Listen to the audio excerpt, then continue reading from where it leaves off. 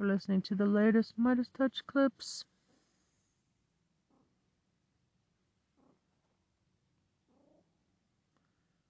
That was Lawrence O'Donnell. How did you get off metformin? I use the 10-second peanut trick. What's the 10-second peanut trick? It's a delicious way to...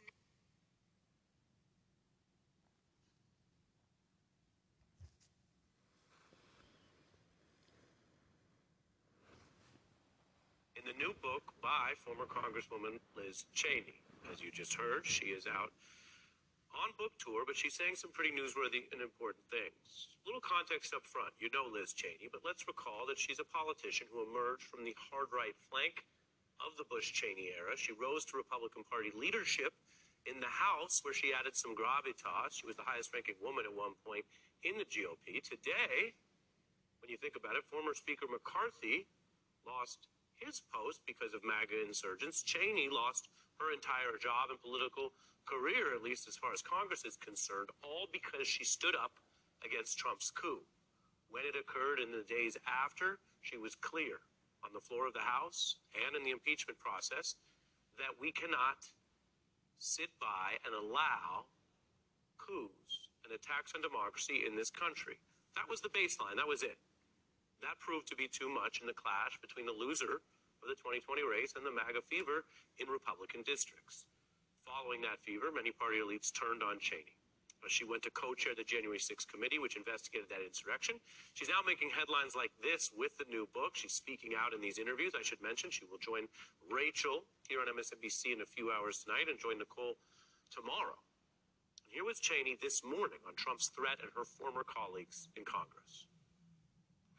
People who say, well, if he's elected, it's not that dangerous because we have all of these checks and balances, don't fully understand the extent to which the Republicans in Congress today have been co-opted.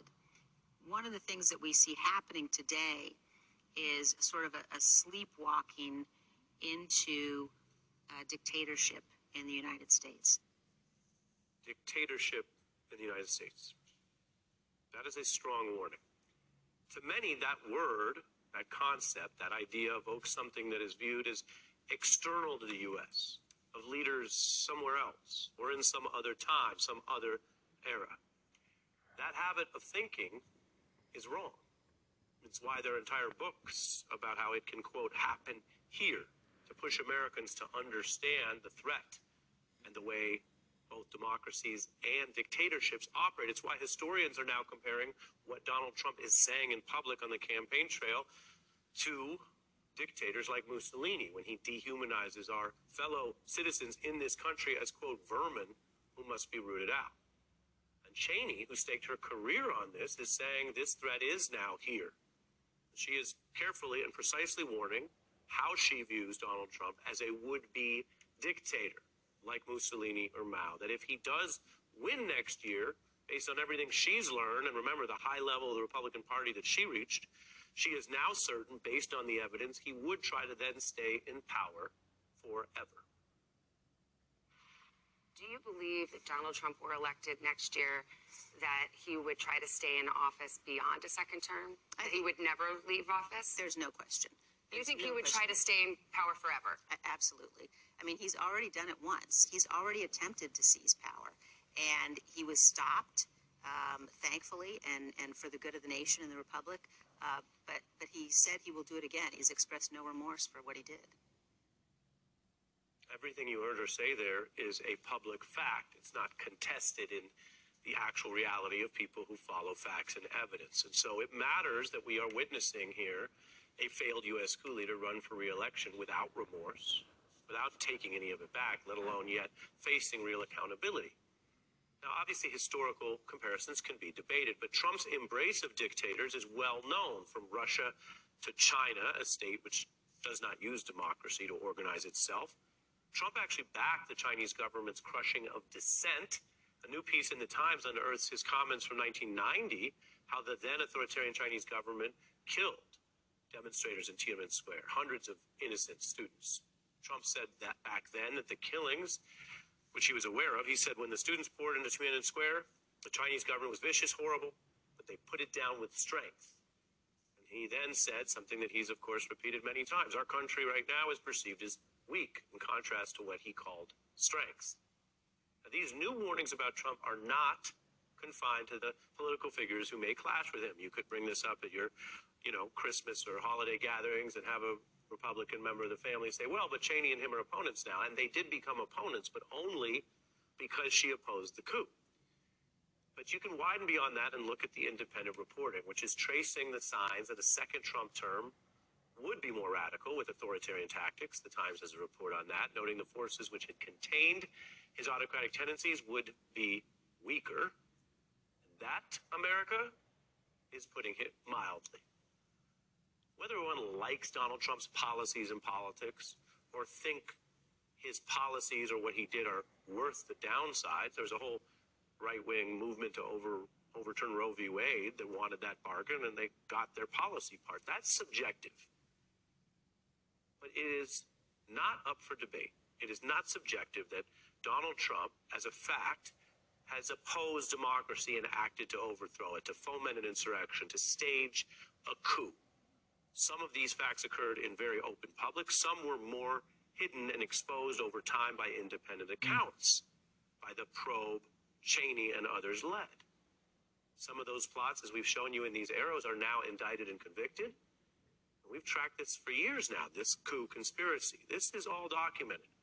Whether or not Donald Trump is convicted of coup-related crimes in March is a legal question, but the coup attempts, which other people have already been convicted of, are already facts. A second Trump term would be a life term in his mind. And we have the documented efforts, we have the facts and the public perception that matter here. So Cheney's stance may matter for the real world fact that people may listen to her more than they listen to some other sources.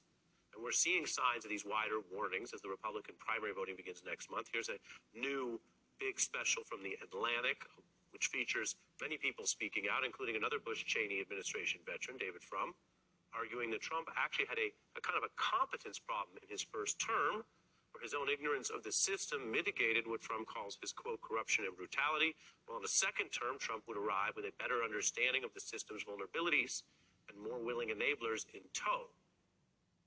Now, another Bush-Cheney official has also concluded that when you take it all together, Trump has basically dissolved the actual Republican Party.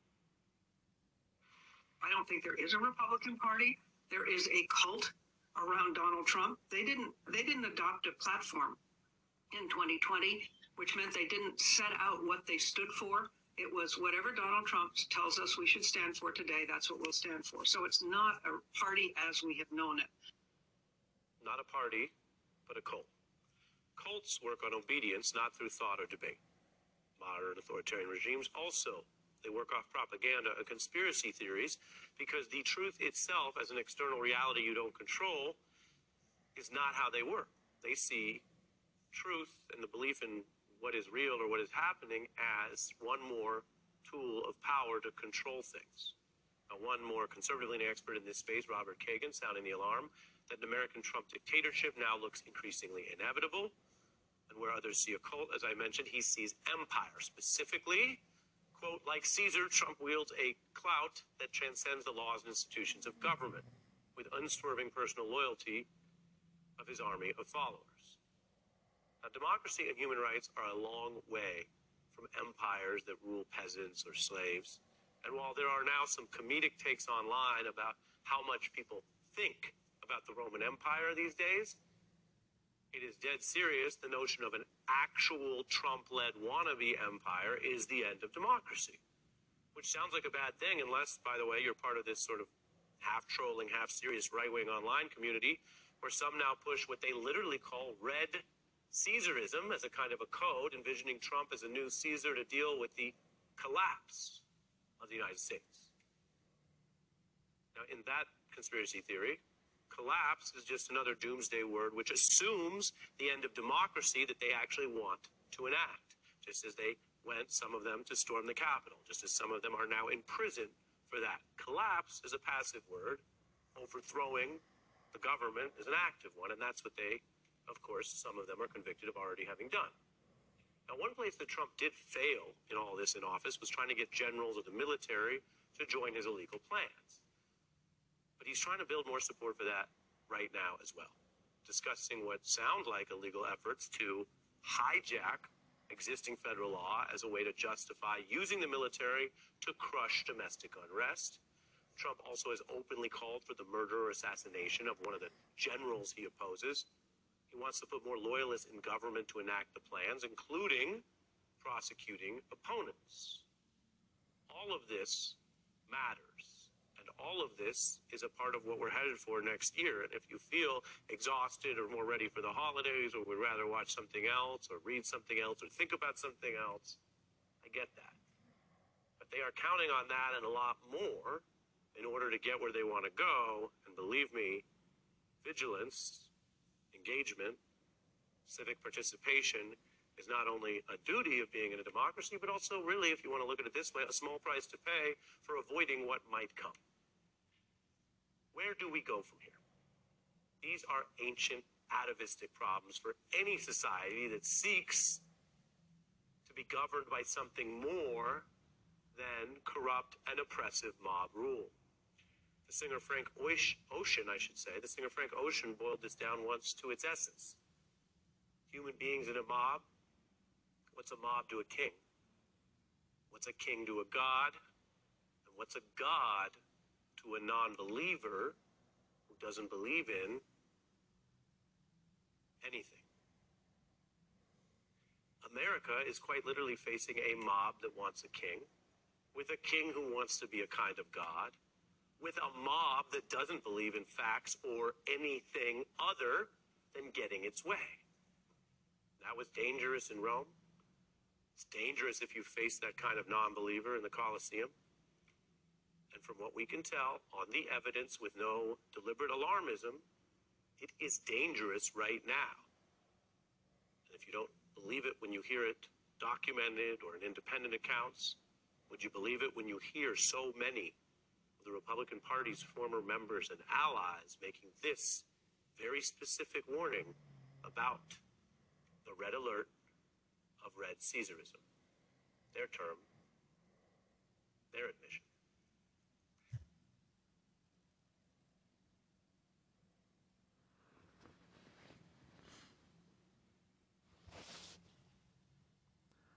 Let's see here.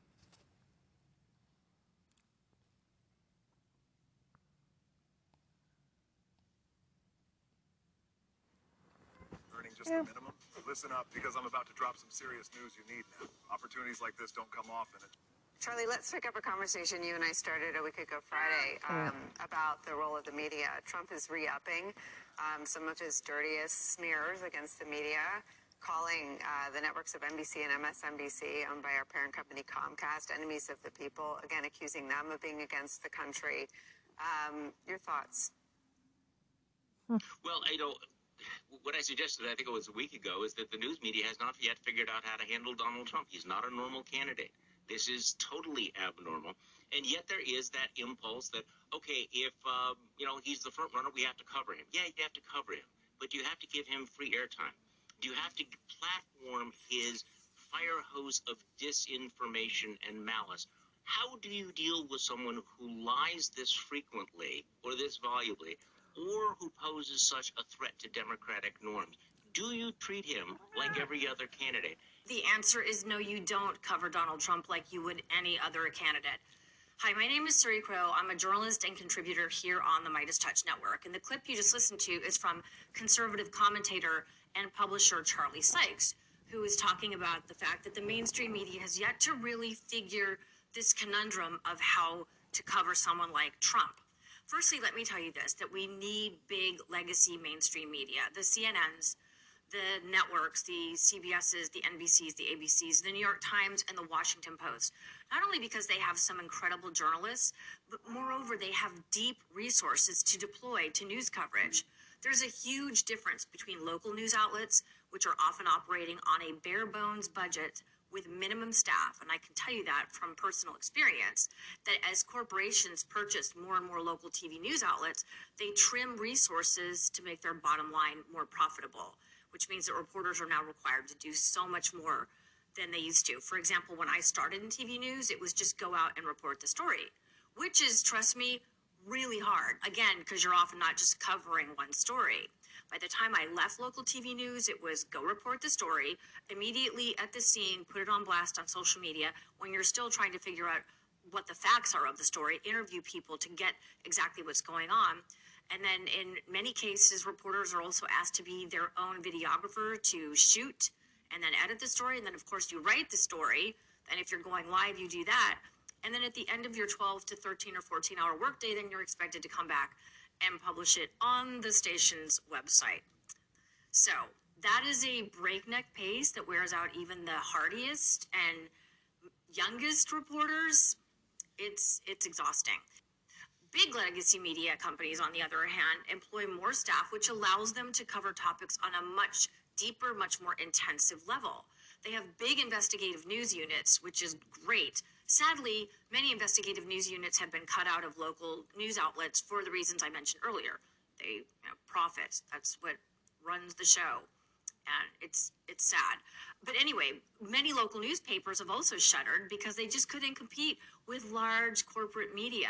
All of this to say is that a local news reporter trying to turn anywhere from 1 to 3 or 4 stories a day is not going to be able to keep up with the fire hose of lies and disinformation coming from someone like Trump.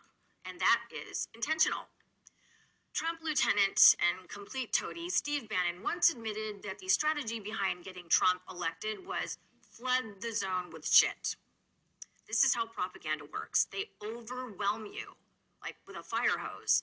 I don't like going to Truth Social at all because it is exactly that, a flood zone of shit and lies. But it is in those nonstop disinformation posts in Trump's feed that I discovered that he is threatening to dismantle Obamacare, or the Affordable Care Act, which provides health care to 40 million Americans. He's, of course, saying that he'll find a replacement for it, but that's a lie. The Republican Party as a whole has never come up with an alternative to the now very popular Affordable Care Act. He's also, you remember when he was in office, he said he was going to improve America's infrastructure, rebuild all the airports and roads and bridges. Of course, he never did. It was another one of his lies. And it's now thanks to the Biden administration that America's roads, railway systems, airports are being rebuilt. Thank you, President Biden, not Trump. Also on his feed, I discovered that he has been, before the gag order was reinstated, he was doxing New York Civil Court Judge Arthur Engoron's family, including naming posts where it wasn't even Judge Engoron's wife, as well as his chief law clerk, and citing his mob followers to harass them. It makes my head spin to go on there, and that is exactly the way he and the MAGA mob wants it. Today, he's attacking New York Attorney General Letitia James in a series of racist and misogynistic posts. Just on brand for him. Trump and his MAGA mob blast lies into the media ecostream to intentionally overwhelm the public. Listen to Lawrence O'Donnell, who is a host on MSNBC, talk about Trump's intentional strategy here. That's when it started. The American news media's failure to rise to the challenge of Donald Trump started in 2011 and has never stopped. I alone at the time said then that he was lying about sending people to Hawaii to investigate the birth certificate. Trump was surely amazed that he was able to get away with that kind of lie at the time, but he quickly learned how weak TV news could be in the real-time fact-checking, and he relies on that weakness to this day. The news media is going to fail again in covering the Trump presidency. Now, I personally believe that Trump got way too much airtime in the run-up to the 2016 election, and I think that's sort of how we got here. He was just platformed by legacy media. But even then, the mainstream media did not come down hard enough in terms of reporting on, for example, Trump's lies about President Barack Obama's birth certificate. It was never, in my opinion, reported accurately as the full-blown racist and xenophobic attack that it was. And now he's threatening to take away health care from 40 million Americans. And that was not a big story when he said it. So this is my point. We need the mainstream media to pick up the pace, but we also need as many legitimate accurate journalists out there covering all of this. And one of those journalists is Brian Klaas, who is a writer for The Atlantic, which, in my opinion, is doing some of the best journalism out there right now. Klaas recently wrote this in a Substack regarding Trump coverage in 2024. Here's what Klaas says. I hope others in the press listen. Bombarded by a constant stream of deranged authoritarian extremism from a man who might soon return to the presidency. We've lost all sense of scale and perspective. But neither the American press nor the public can afford to be lulled. The man who, as president, incited a violent attack on the U.S. Capitol in order to overturn an election is again openly fomenting political violence while explicitly endorsing authoritarian strategies should he return to power. That is the story of the 2024 election. Everything else is window dressing. I couldn't agree more. Speaking of The Atlantic, their January-February edition is dedicated solely to the damage and destruction that will befall America if Trump gets back into power. In 2016, many of these same writers and contributors accurately predicted much of the chaos and damage that Trump would in turn cause. And in this issue, they break it down topic by topic. It is a must read, in my opinion, and I think it's a great holiday gift or stocking stuffer for the MAGA member in your family or friend circle. I've got an idea to maybe surprise a few mailboxes of people I know. So here is my take-home point. We cannot become numb. Oh, it's just Trump being Trump. This is just what he does now. No. Because he's very dangerous. Yes, he looks like an orange clown, but he remains a huge threat and danger to our American way of life. The constant blast of chaos that Donald Trump creates can feel so exhausting. Trust me, I know it. But fascists want us to give up and just check out. Don't. Anybody from the MAGA extreme, and keep in mind that Donald Trump is telling us what he will do. He has outlined it in Project 2025, and he says it every day. Every day. Everywhere he goes, he's telling us what he will do. Create concentration camps, get rid of health care, possibly imprison journalists and press outlets that he doesn't care for. Anyone critical of Trump will not be allowed to stay, because this time if Trump gets back in, he's bringing with him a well-oiled machine of MAGA loyalists who will be far more effective in getting his agenda done. The last time we had people in the Trump administration who still, thank God, adhered to the Constitution and the rule of law. We won't have that next time around. Like, I cannot say this strongly enough. Trump remains a clear and present danger to America's democracy and freedoms. And I know there are many things we need to do better in this country. We need to get women's rights back up and so many other things.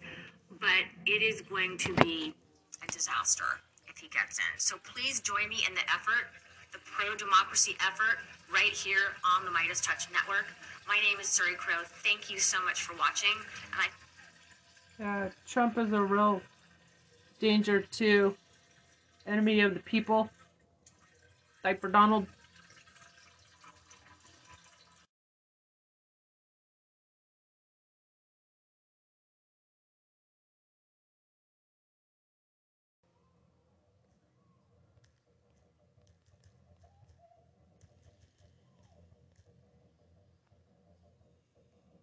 Lock him the fuck up.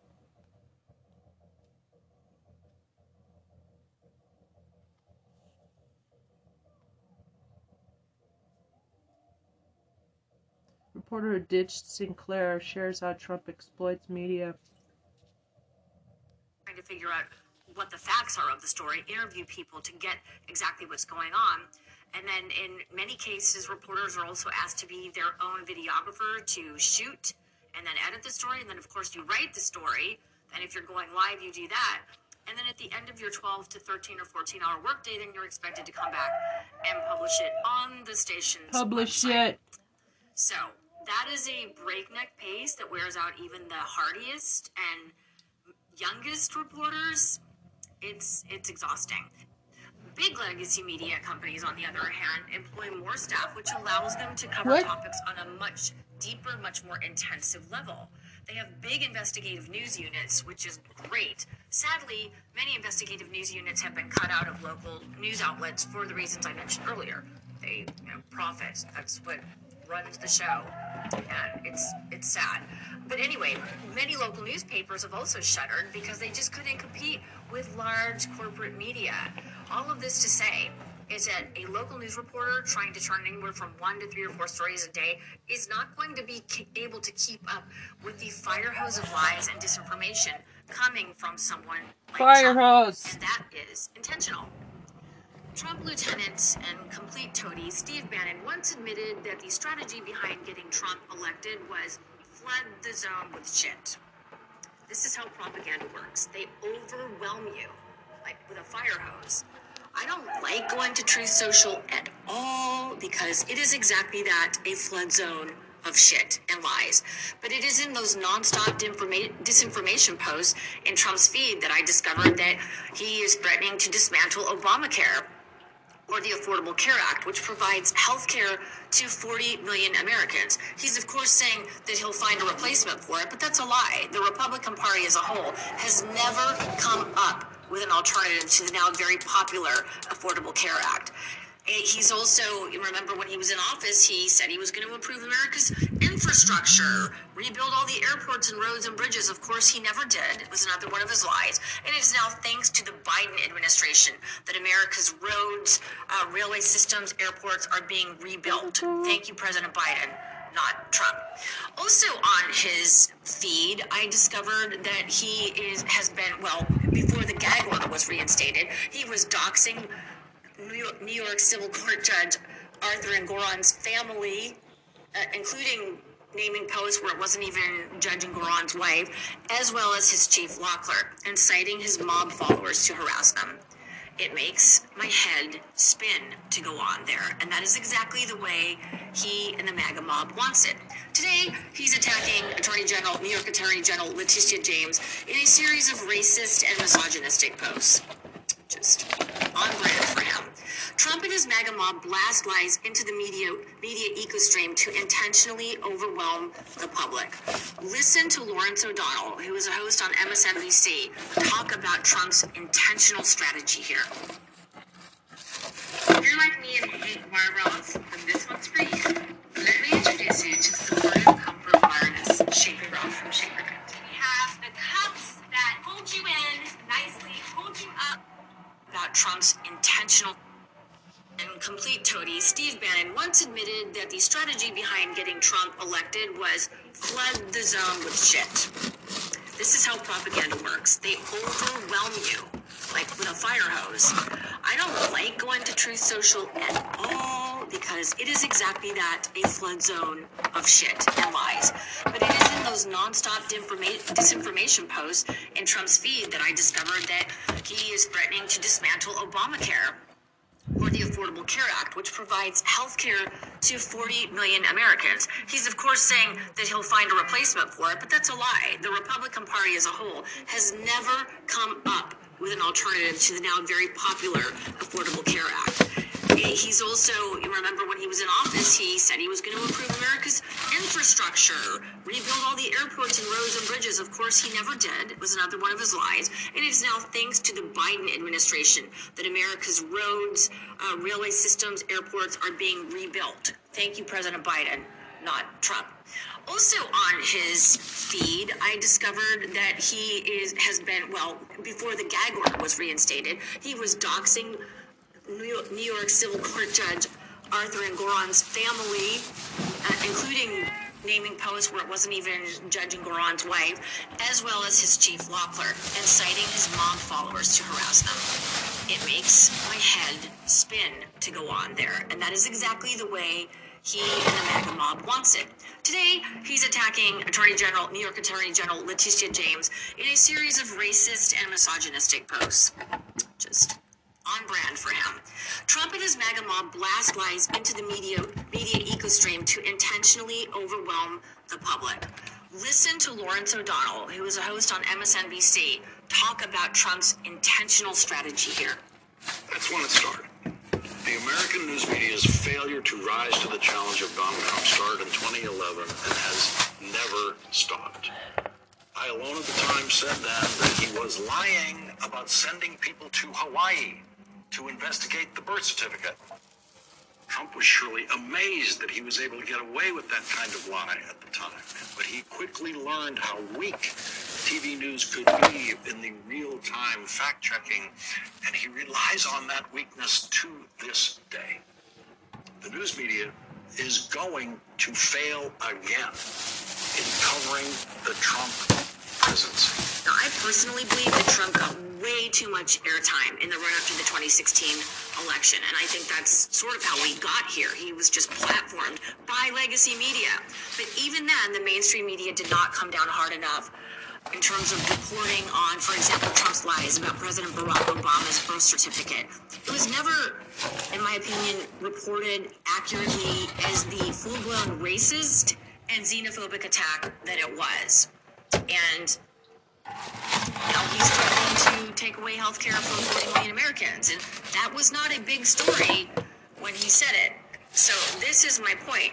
We need the mainstream media to pick up the pace, but we also need as many legitimate, accurate journalists out there covering all this. And one of those journalists is Brian Klaas, who is a writer for The Atlantic, which, in my opinion, is doing some of the best journalism out there right now.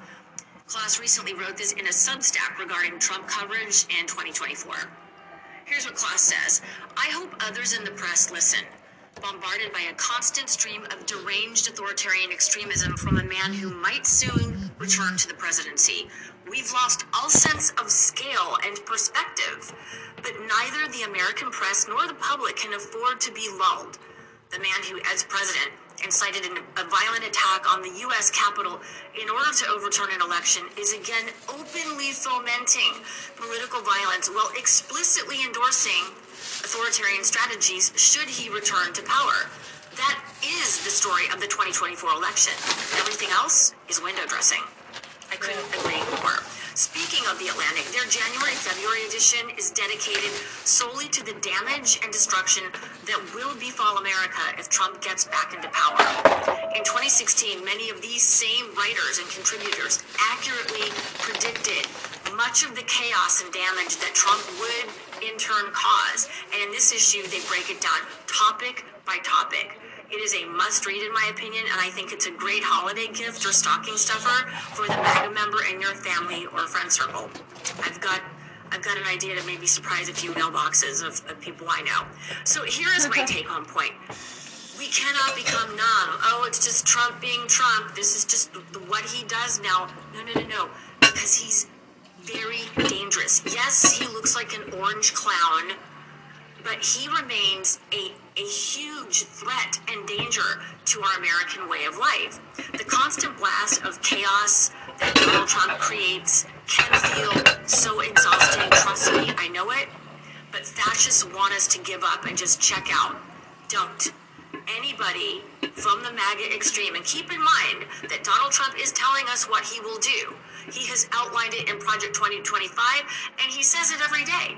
Every day, everywhere he goes, he's telling us what he will do. Create concentration camps, get rid of health care, possibly imprison journalists and get rid of the Veterans Administration. He doesn't care for anyone critical of Trump will not be allowed to stay, because this time if Trump gets back in, he's bringing with him a well-oiled machine of MAGA loyalists who will be far more effective in getting his agenda done. The last time we had people in the Trump administration who still, thank God, adhere to the Constitution and the rule of law. We won't have that next time around. I cannot say this strongly enough. Trump remains a clear and present danger to America's democracy and freedoms, and I know there are many things we need to do better in this country. We need to get women's rights back up and so many other things, but it is going to be a disaster if he gets in. So please join me in the effort, the pro-democracy effort, right here on the Midas Touch Network. My name is Suri Crow. Thank you so much for watching, and I hope to see you back here really soon. Very Peace. important. Hey, Midas Mighty. Love this report. Job. Continue the conversation by following us on Instagram Lady at Tron. Midas Touch to keep up with the most important news of the day. What are you waiting for? Follow.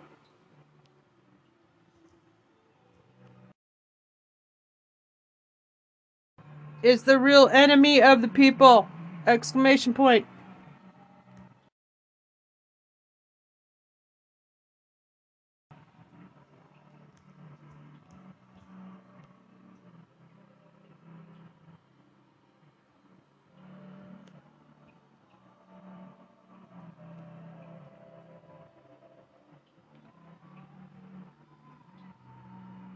Right. So yeah, thanks for 305K. You have great taste. And it's the commercial. There was a commercial that stole. That's my fucking joke. Expressing my slogan. You've got good taste too. So they use it in commercials. Yeah. Missing Pima County teen found safe. Okay. What is this? It's like local news. Power restored after outage on Tucson's south sides. Tucson Police Department hiring officer recruits. I bet you are.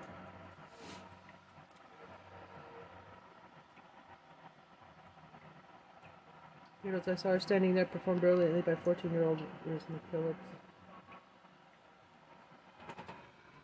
Dublin City today. Reese McPhillips. Let's hear that. That's all I'm gonna do. Cracked or chipped windshield? Get Clearview Glass and Tint to come to you for See what's free. going on in Dublin. You probably all know this one if you're a fan of the Beatles, the best band of all time. Easily, though. This is their very first track off of their first album. This is Saw Her Stand There.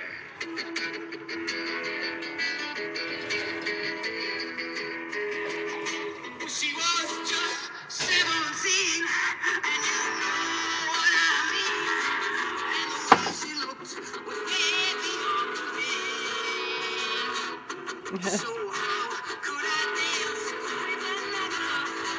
I saw her standing there.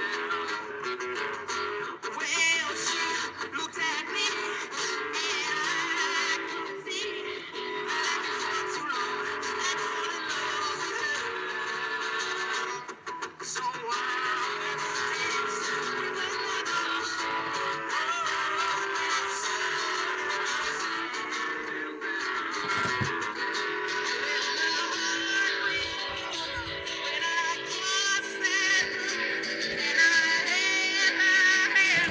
in my heat.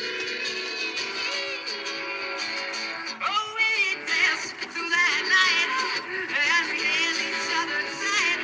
But not too long, I fall in love with her.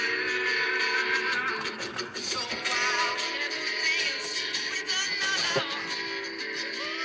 When I saw her standing there, one time now, when my heart went boom, when I crossed that room, and I had her hand in my. Oh, we danced through that night, and we held each other tight. But not too long, I fall in love with her. So I'll never dance with another. When I saw her standing there.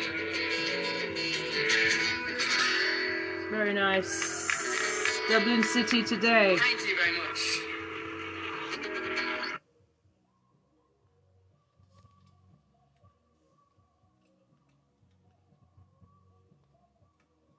Let's see here.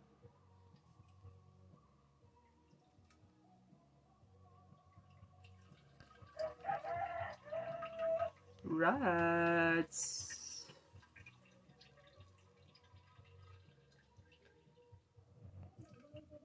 Kind of caught up, man. Wacko Trumper gets surprise outcome from fed up federal judge. The government is robbing you, and you're honestly dumb if you haven't caught on. You were supposed to get Honestly dumb. 6,400. This is Michael Popak, Legal AF. Donald Trump, as Pied Piper, led even Olympic swimming medalists to their demise on January 6th. I used to admire Cleat Keller. He was a colleague of Michael Phelps, and in 2000 and 2004, 2 separate Olympics, he medaled 5 times, one individually, including 2 gold medals. 6'6", he represented America at its finest in the early 2000s, but he fell under the clarion call of Donald Trump and was just one of at least 1,200 people who stormed the Capitol and committed insurrection on that day, on January 6th. And now, after 2.5 years of pleading guilty, cooperating with the federal government, not just 1,200, he has been sentenced. Let me just talk a little bit more about Clete Keller. Sad, sad story of Clete Keller once I give you the full sort of context. That's what we do here on Legal AF on hot takes like this. We don't blow smoke or sunshine. We just give you the facts, give you our reasoned, seasoned opinion, and let you make your own conclusion about Clete Keller. Clete Keller was wearing his Olympic jacket with USA emblazoned all over it on Jan 6th. He decided and pled guilty to a felony related to his refusal to leave the Capitol, to resist arrest when he was being asked to leave, to leading profane chants against Nancy Pelosi, against Chuck Schumer, and he was literally an outsized presence in the Capitol. I mean, very few Capitol Police, taking a look at a strapping 6'6" Clete Keller, wanted to tussle with that guy, and I think that's what he was banking on. Knowing that he was leaving the scene of a crime, as alleged in the papers submitted by the government in support of their sentencing recommendation of at least 10 months in prison, they said that he quickly got rid of his Olympic jacket and bashed his cell phone, basically destroying evidence that could be used against him. Now, he claims he ran into a father and son on the train out, and he was embarrassed. He figured that one day they'd find out that he had committed these crimes, and so he ditched his phone and his jacket. That made absolutely no sense. It's obvious that knowing that he was wearing identifying clothing and wanting to get rid of his phone that had some videos on it that he had shot, he wanted to quickly get rid of it.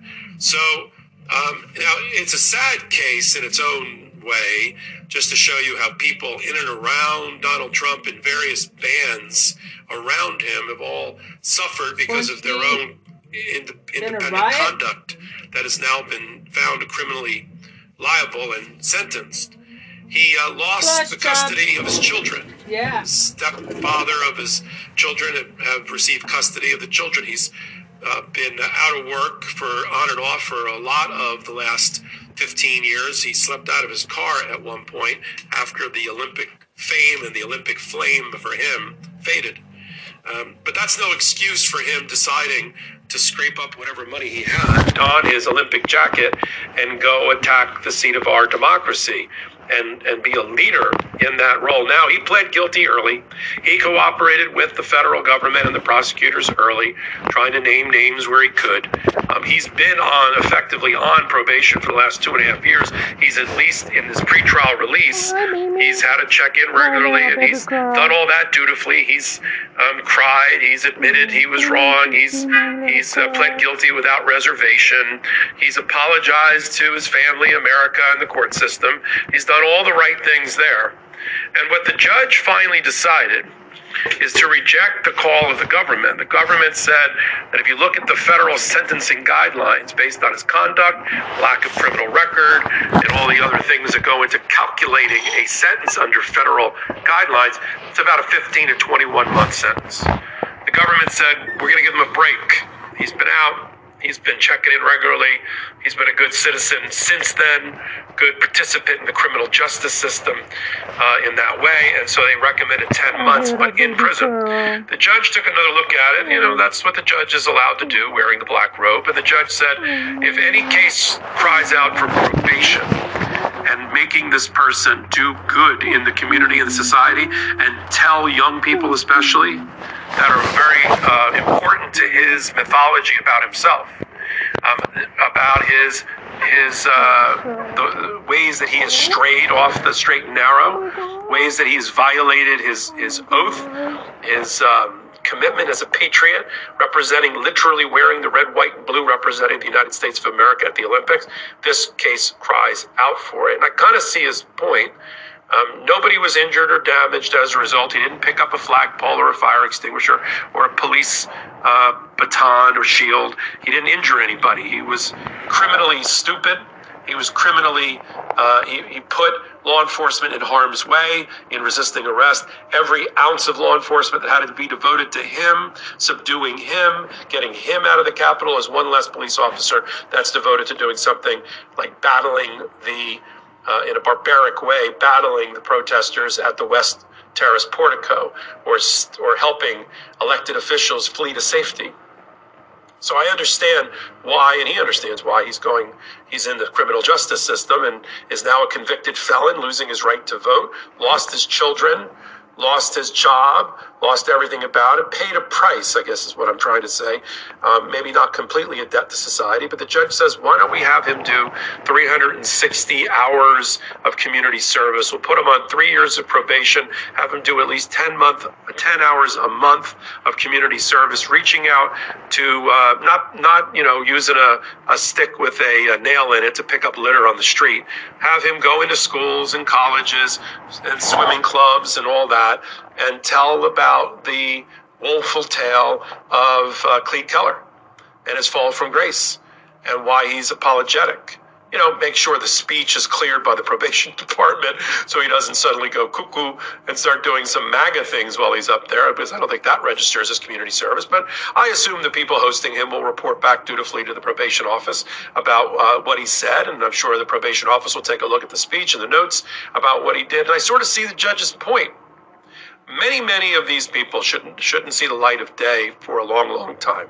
Just to keep track, because it's been a long time since we've done sort of a scorecard for the Department of Justice, which is admirable. There's about 1,200 Jan 6 protesters, insurrectionists who were charged. 900 of them, as of this hot take, have pled guilty or have been convicted by a jury or a judge sitting in a bench trial. The remaining 300, and that's a lot, are still in the criminal justice system, awaiting a trial, continuing to plea negotiate, and are awaiting sentencing. And those will be, I'm sure, that backlog will be caught up in 2024 as they continue. Even to this day, the Department of Justice and the FBI continue to obtain new leads, find other people that think that they have escaped the watchful eye of the U.S. government, the Department of Justice, when they have it. They'll get around to finding them. Now, I want to contrast that, the Department of Justice doing its job, prosecuting and putting to trial or getting plea deals with 300 remaining, 1,200 total, and still going out to find new people, with what the Speaker of the House and President has done in the release of the Jan 6 video, but with the faces blurred out, so that no criminal focus will come to the people that are seen on those videos. Now, let me clear that up for a minute. The Department of Justice has the unblurry version of that Jan 6 video. So it's not hiding it from the FBI or the Department of Justice. But the Speaker of the House knows that there are organizations online, sleuthing organizations online, who make it their job in their off time to search through social media and video and try to make a match and identify the people that are in those videos that haven't yet been brought to justice. And he doesn't want to help them, right? Because bringing people to justice for attacking our Capitol is not part of the MAGA plank for election.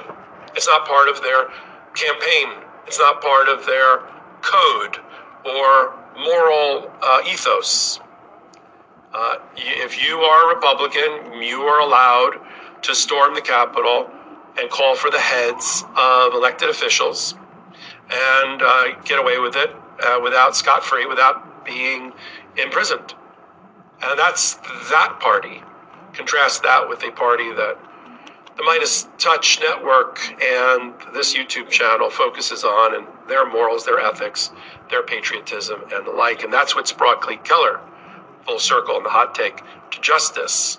And I do agree with the judge in this one, and not with the Department of Justice, that having Clete Keller spend 4 extra months in a sentence and or in prison the whole time is not going to have the same kind of effect as Clete Keller going to a middle school or a high school and talking to kids about who he can make an impact on and change the direction of their life course.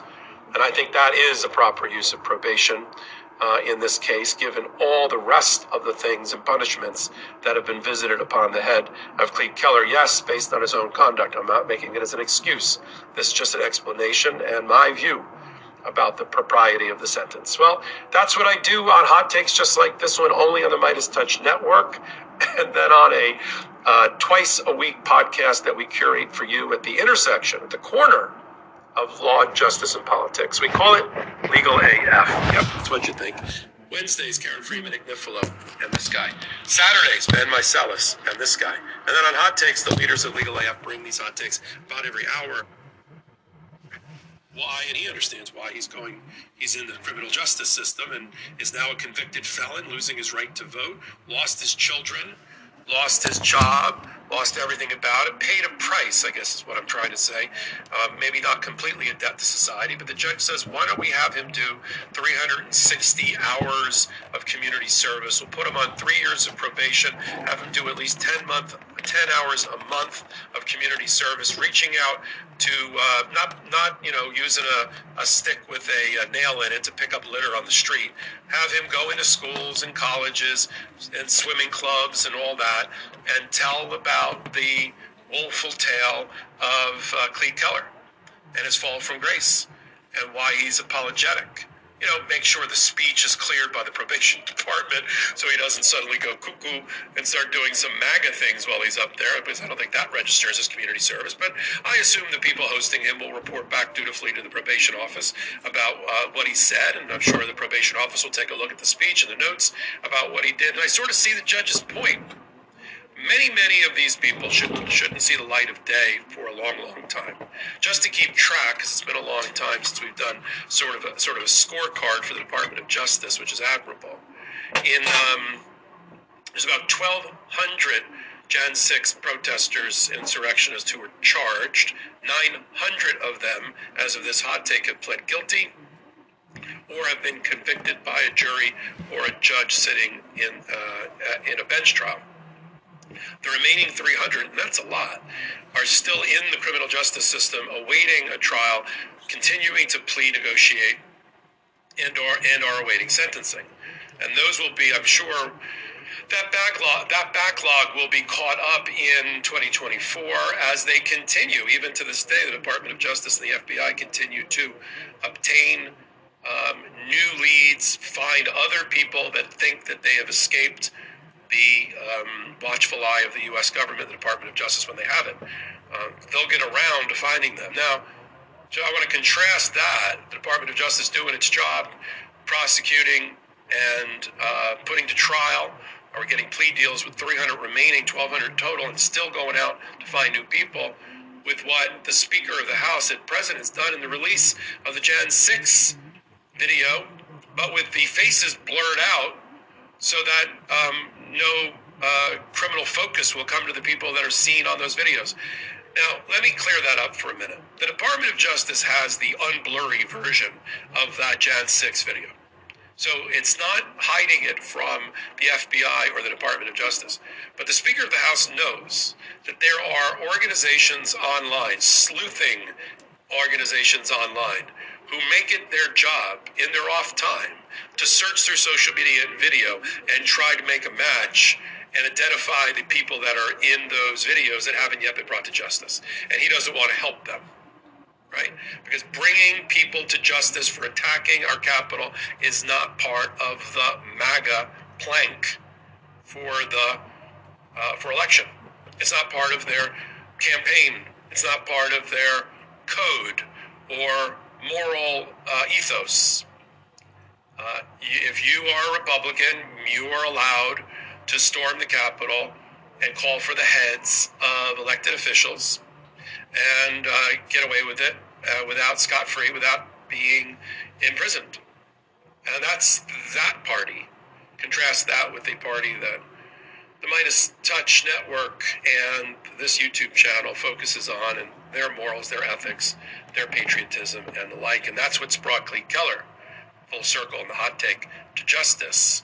And I do agree with the judge in this one and not with the Department of Justice that having Clete Keller spend 4 extra months in a sentence and or in prison the whole time is not going to have the same kind of effect as Clete Keller going to a middle school or a high school and talking to kids about who he can make an impact on and change the direction of their life course. And I think that is a proper use of probation in this case, given all the rest of the things and punishments that have been visited upon the head of Clete Keller. Yes, based on his own conduct. I'm not making it as an excuse. This is just an explanation and my view about the propriety of the sentence. Well, that's what I do on hot takes just like this one, only on the Midas Touch Network, and then on a twice a week podcast that we curate for you at the intersection, at the corner of law, justice, and politics. We call it Legal AF. Yep, that's what. Yeah, that's pretty sad that these people are ruining their lives for Diaperdon, the worst and most pernicious traitor in history. And guess what? Everybody should know and pass this along that he is listening, or he's reading. The only thing he reads for pleasure is Adolf Hitler's speeches. It's annotated. He's got a book of annotated Hitler speeches, Mein Kampf. I heard it was Mein Kampf, and then I heard from Barbara Walters confronted him about it. I've actually posted some time ago, a clip from her interview of him. And he's got it in a locked cabinet, according to Ivana's divorce papers. So there you go. There's an overt Hitler wannabe tyrant, petty tyrant, who has been very honest about what he wants to do. He wants to have a fucking concentration camps. What the fuck is wrong with you idiots? Can't you, it's not even a hint. Can't you process these facts, these horrific facts? He's gonna, by the way, if you're a veteran, he's gonna get rid of the Veterans Administration. He would have done that before, but it was it's such an unpopular move for obviously reasons. All these. If you're a veteran, you will not get any better veterans benefits because he's going to dismantle that administration as well if he gets into power. So, there are several things. There are lots of things you can do. Don't tune it out. And tell other people, if they don't want to have anything to do with the news, tell them they better fucking pay attention, or unless they want to live in a dictatorship. Fucking fascist dictatorship. This guy's pulling out all the stops. If he is allowed to run for office,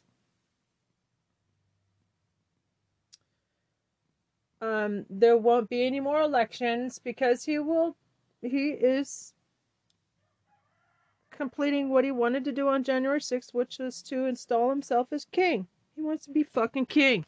That's what he wants. That's why he admires these dictators so much.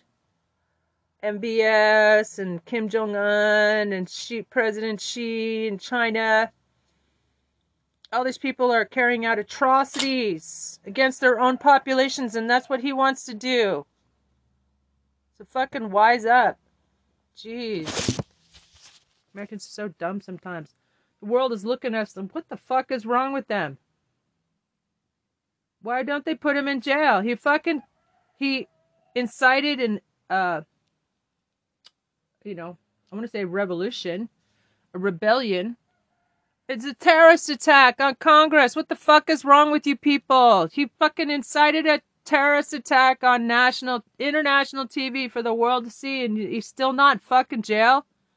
I suggest you call all 3 branches of government and tell them what the fuck is your problem. Okay? The Justice Department, tell them to where's the special prosecutor to lock up all these fucking insurrectionists in Congress, the Republicans who took part. There's over 176 Republicans who signed off on overturning the elections so he could install himself king. Those motherfuckers are still in Congress. Call the Justice Department, 202-514-2000. Call the White House. They're only open from 9 to 5. Part-time, staffed by old people. 202-224. 31. No, that's Congress. Congress is 202 224-3121, and the White House is 202 456-1111.